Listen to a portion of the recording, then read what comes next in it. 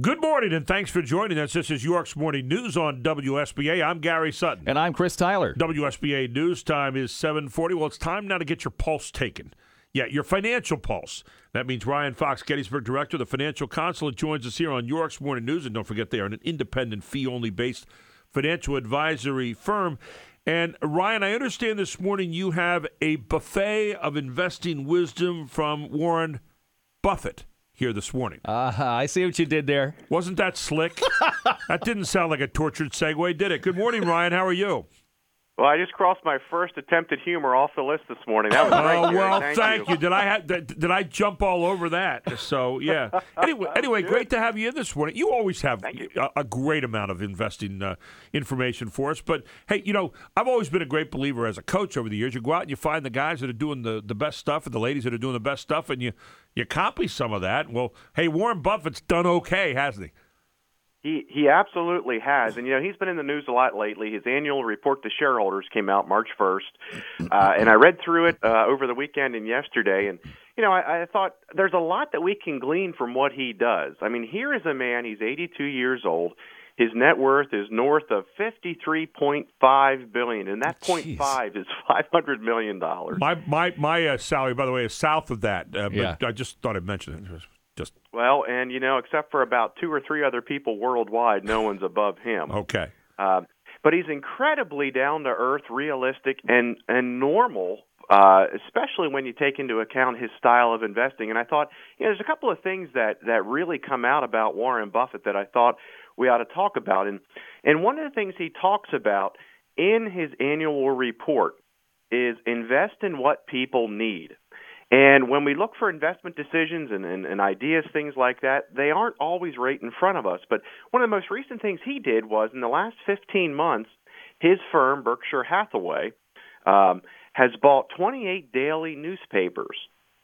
And I was surprised by that. But what he said was when we need local content, not national, not things we can find in the Internet, different websites, he said, but when we need local content about what's going on in our town, there is no substitute for a local newspaper that's doing its job in print and electronically. And I thought, that was fascinating. And when we look at the media business in our area, it's changed so much specifically to that point. But then I thought it's exactly what we talked about over and over again, including last week, is, buy what makes sense and that people will pay for. And we talked last week about inflation and food prices a little bit. We talked about a buffet there.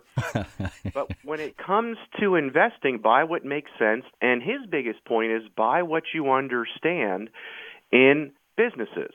And I thought, how simple is that? So I wanted to bring that up. That was in his annual report, which is available in many, many different places. That's crazy. When you look at a guy like this and you say, okay, he bought 28 daily newspapers, and people say, hey, but the newspapers are losing readership. We hear, they're going down. And yet at the same time, the point that you made on that, the localness of it, that still is a big part of it. And as people gradually, we have 2 different big generations right now. We got the incoming, we got the outgoing. Okay, and the outgoing is catching up on the Internet. The incoming, it's part of their fabric. And so, when you think about purchasing 28 daily newspapers, it kind of makes sense there at the juncture of those two, doesn't it? It really does. And what he's done is he said we can take those, we can create the local content that will boost advertising, and that advertising will also become of value to those readers. Yeah. And he sees it as a real great way. Now, it's not a big part of his business, but it's a piece that he's been very successful with what he's done. And I thought that is just absolutely fascinating. And when you look at his company, the number of different firms and the amount of diversification, that's just one example of buying things that you need. He also is a big proponent of a number of other areas, including companies that have their fingers in the pulse of a lot of different areas, including food.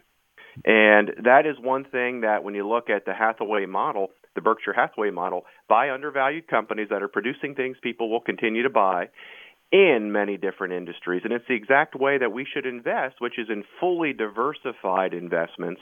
And unfortunately, many people make it much more difficult than what it should be to do that. So look at the simplicity, and how do you take the simplicity then and allow it to branch out into other areas? Looks like maybe one of the formulas here he's putting out there for us. Yeah, it really is, and we've got a lot more to cover on this. So I think next couple of weeks we can delve down into it a little bit more. But he's really fascinating in his approach.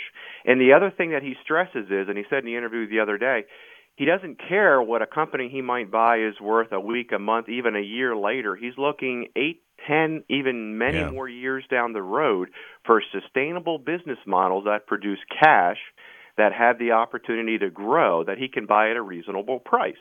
Great, and it's classic Benjamin Graham value investing. Right, great stuff. And we're going to continue on with some of this next week, right?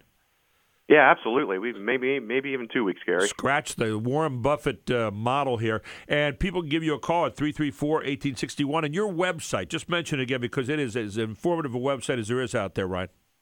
Thank you. It's ryanfox.info, and we have all kinds of articles we're always uploading. And also each week the clips from our segment here get loaded usually by noon of today.